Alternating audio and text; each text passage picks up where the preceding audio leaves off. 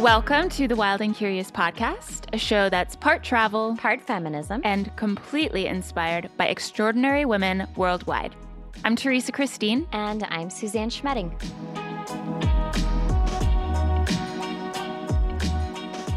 Something that's a really buzzword term in the travel industry is authentic and like having an authentic travel experience. Yes. What is that to you?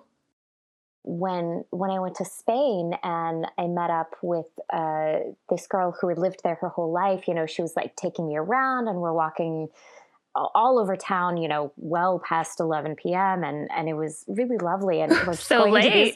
So shut up. It's late for me. I'm in bed by 9:30 kind of gal. I get it. But you know, it was, you know, and I understand that it's a very common experience that you can have in the US, but like she was showing me spots that were not tourist places. You know, it wasn't like, oh yeah, all the menus are in English as well. Like it was like, this is a Spanish restaurant, you know, these are her people, these are her friends, you know, and I loved that. Yeah. And it's so hard because like, I think that's what a lot of people really want. If they are physically capable of, you know, being able to do an experience, like have an experience like that, they want that. But how do you seek that out in a real authentic way, if you will, you know, other than, you know, booking a tour or something? Like you have to go beyond that sometimes. Well, right. And I think what I love so much about travel is the idea of like, I'm not just going to observe another way of life or, you know, take pictures. I want to put myself in other people's shoes and understand the world a little bit better and understand other cultures a little bit better. And that's why it's so cool when you are able to find that happy balance between a tour that is, you know, run by local people and actually does show you the true side of what a culture is like, and the money that you pay for that goes towards those people as well. So yes, it's still a tour and it is tourism in that sense, but I think people kind of crave that balance nowadays. Yeah, absolutely. And I think our guest today does such an amazing job of that. Oh, yes. Yeah. Karen Nutarak, she lives in Pond Inlet, Canada, which is a small community where the majority of people, including Karen, are Indigenous. She is a community liaison for Adventure Canada and a new entrepreneur. She is also in the process of launching her own business, AT, Let's Go Tourism, which facilitates the meaningful interactions between travelers and locals.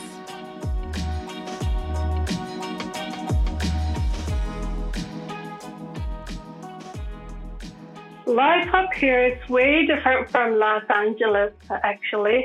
We've had quite a few extreme cold warning this year. When we say extreme cold warning, it's always minus 50, and a lot of times, what? It's frost bites in minutes. That's what they say, and it's been pretty cold. It's normal weather up here. So in wintertime, from November, beginning of November until December, we don't see daylight. It's dark 24 hours, and then beginning of January, the daylight starts to come back a little. Well, in August, we start getting the dark season, and then by November, it's 24-hour darkness. And then right now, we're getting daylight now for about 12 hours, maybe 10 hours a day. Wow, that is insane. Yeah. Yeah, so in April, we're going to get 24-hour darkness until August. And we're surrounded by mountains. The Lancaster Sound, the ocean is right in front of the community. There's houses, public housing, and some people own their houses. There's roads. A lot of people drive ski-doos, snowmobiles, and quite a few people drive their trucks in the community. Pond Inlet is basically all uphill. There's about 1,700 people.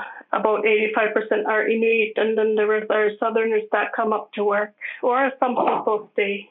Wow, that's such an incredibly different way of life, and I mean it's a smaller community, and you as a budding entrepreneur for a tea tourism, what kind of support or community do you have there as a businesswoman? Yeah, I have support from especially my family, and then there's the government has a department called Economic Development and Transportation. So they are very supportive, and the company in Iqaluit called Travel Nunavut, very, very supportive on starting your own tourism business. Oh, that's awesome. Yeah. Now, I am really wondering how the cruise industry affects daily life and it affects your life and people's lives in Pond Inlet. Oh, yeah. When you have these cruise ships coming in, because I think a lot of people have a bit of a skewed and not positive attitude towards cruise ships right now, with over-tourism being an issue. And so how do the cruise ships affect you? Well, I've been a culture performer since 1995, 20 years. And for me, I've never really had any problems. I've never had problems with the cruise ships. But the community always has concerns about, because there's a lot of ships coming through now through our community, because we're in the Northwest Passage with the cruise ships, more cruise ships coming up, and Sealift, Baffinland shipping ore ships coming through.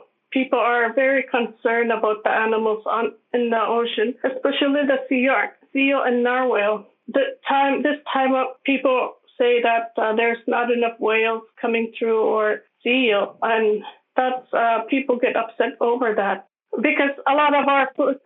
I just want to add that a lot of our food is flown up by plane, because we don't have roads connected to anywhere. So it's a very isolated place, and either the food is flown up with, which is very expensive, or we get it through Sealift once a year in September. Sealift meaning the ship coming up with the supplies. So the main diet for Inuit is the seal and the whale, narwhal. Now, with the cruise ships coming in, one of the reasons we were so excited to talk to you is because you took something that I think could have been a potentially just really bad situation. You had cruise ships coming, you saw people getting off the ship, taking some photos, getting back on the ship, and you went ahead and started organizing. The first thing that you organized was a baseball game with travelers and locals, right? Yeah, so that about 1994, the ship started coming up here, 93, 94, and people would just walk around. When the visitor center here was built, there was a staff, the manager, who organized a couple of cruise ships, and then I became one of the performers in 1995, and then 5 years later, I became the visitor center manager here in Pond Inlet. One of like you said, one of the first cruise ships I organized was with Matthew Swan Adventure Canada, and we planned for a baseball game in the community. And what kind of experiences now does Adventure Canada do, and do you curate? So we do. So when the cruise ship comes, they do a walking tour, look at the exhibits at the visitor center. There's a sod house, an old ancient home made out of soil. They do this tour, and then they come to the sea hall, the community hall, where we perform the culture performance. But Adventure Canada always includes the community. So if it's not baseball, they plan for a soccer game, and they people mingle with the tourists. A lot of times, besides students on ice and Adventure Canada, most of the cruise ships just come to do the community tour, watch the culture performance, and go back to the ship. and we don't get a lot of feedback. And then people get upset because nobody buys. There's always a table for crafts, Inuit crafts, and a lot of tourists don't buy the crafts or talk to anybody in the community. Yeah, and then it just feels like you're almost on display, right? And you're not actually a human being. Yes, but there's always somebody on the ships that's really nice and talk to people. But sometimes, a lot of times, they just go up to the show and then go back to the shore to go back to the ship. Well, so when you started creating these immersive experiences and having a little bit more interaction, I mean, hopefully that feels like you're taking a little bit more control over the interactions. Do you have any kind of particular memory that is special to you that helped redefine your interactions with people who are coming up from the South? I remember one time with Adventure Canada again, because they've been so good mingling, having their guests to respect our community. I remember them bringing food.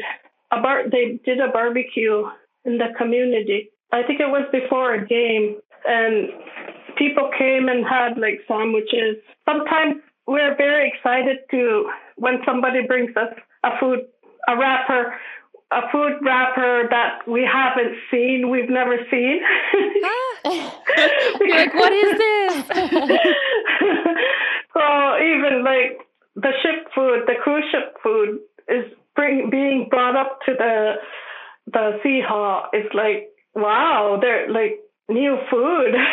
It's probably like the equivalent when someone goes to Japan and brings back the Japanese Kit Kats or something, and we're all like, whoa! Yeah. Yeah, so I remember that one time food was brought up and we had a barbecue and it was open to anybody in the community, and a baseball game was played, and Matthew always brought a trophy. Aw. And then the next year, if they came back, they would try to win back the trophy, or we would try to win back the trophy. So it was always fun. The ongoing sports rival. I love it. Yeah. And there is something to be said about how just food brings people together. Something as simple as just sharing a meal with someone new and sitting down and talking to them. It's really beautiful. Yes, it is. Yeah, I love the idea that like people from the cruise ship are bringing their cruise food to this barbecue, you know, and it's like they're far from home. Obviously, they're on this cruise, but they're sharing. You guys are meeting. It's a wonderful thing. Yeah, there's another cruise ship that comes once in a while. It's called Crystal Serenity. It's a cruise ship that people live on. It came twice, and they organize big events in the community with people, the Inuit sewing traditional outfits, cleaning a seal skin, but they don't mingle a lot with the community. They just come up and look at these displays of what Inuit are doing. I think I would be remiss not to touch on, this is probably a whole other podcast discussion about, right. Inuit culture and the way that Canada has dealt with and treated Indigenous people. And so I'm wondering, like, how can travelers balance exploring Inuit culture while also being respectful, which is something that I think you do really well with Adventure Canada and with your own business? Yeah, if the managers of these companies would contact directly to the organizer of this community, I think more organized community visits would benefit both the tourists and the community, the people. No, I love that. It makes sense, Yeah, because someone like I've worked at the visitor center for 3 years. I'm now the adult educator at the community college. When I worked for the visitor center, they would just email you of what they want, and then you had to organize what they wanted to do. If there was more communications between the organizer for the cruise ship company and the organizer in the community, I think like communication is the best key planning things, then I think, and if they had more time here, because sometimes it's like they're here 2 hours or 4 hours and everything's rushed. Yeah, I think that's a really tricky thing, just responsible tourism in general. And then also, trying to remain as respectful as you can of a culture and sharing it without diluting it. Yeah. It's really difficult. It's a very big task you've taken on, but I mean, we're so excited to see what Let's Go Tourism has in store. Yeah. So with my business, the business I just started, Ati means let's go. So let's go tourism. I plan for winter activities, summer, fall, spring, and then any cultural relevant activities like string games, storytelling, visiting an elder. So I'm starting this business so that we could have Southern people understand where we're from, what our life is, instead of always learning us from the news or research. I would love people to get to know us better.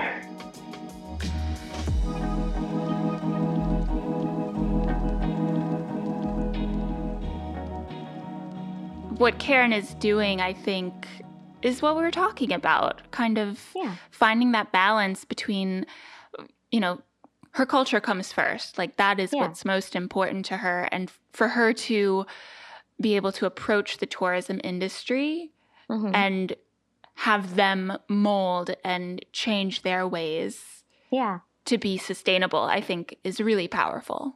Yeah, no. And I feel like it's one of those things where it gives her own community a sense of power as well. Like they're embracing their culture more. They're defining it and showing it to other people, and it gives them a stronger sense of community as well. And they're showing it on their terms. Yeah. And showcasing it in the way that is comfortable and real for them.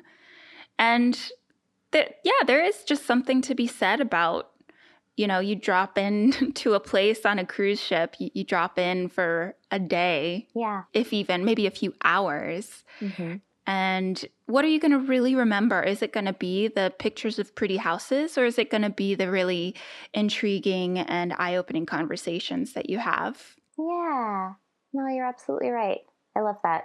If you would like to find out more about Karen's business, Ati, Let's Go Tourism, you can go to their Facebook page, or you can go to atitourism.com, which is ATIITOURISM. You can also learn more about Adventure Canada at adventurecanada.com or on their Instagram at adventure.canada.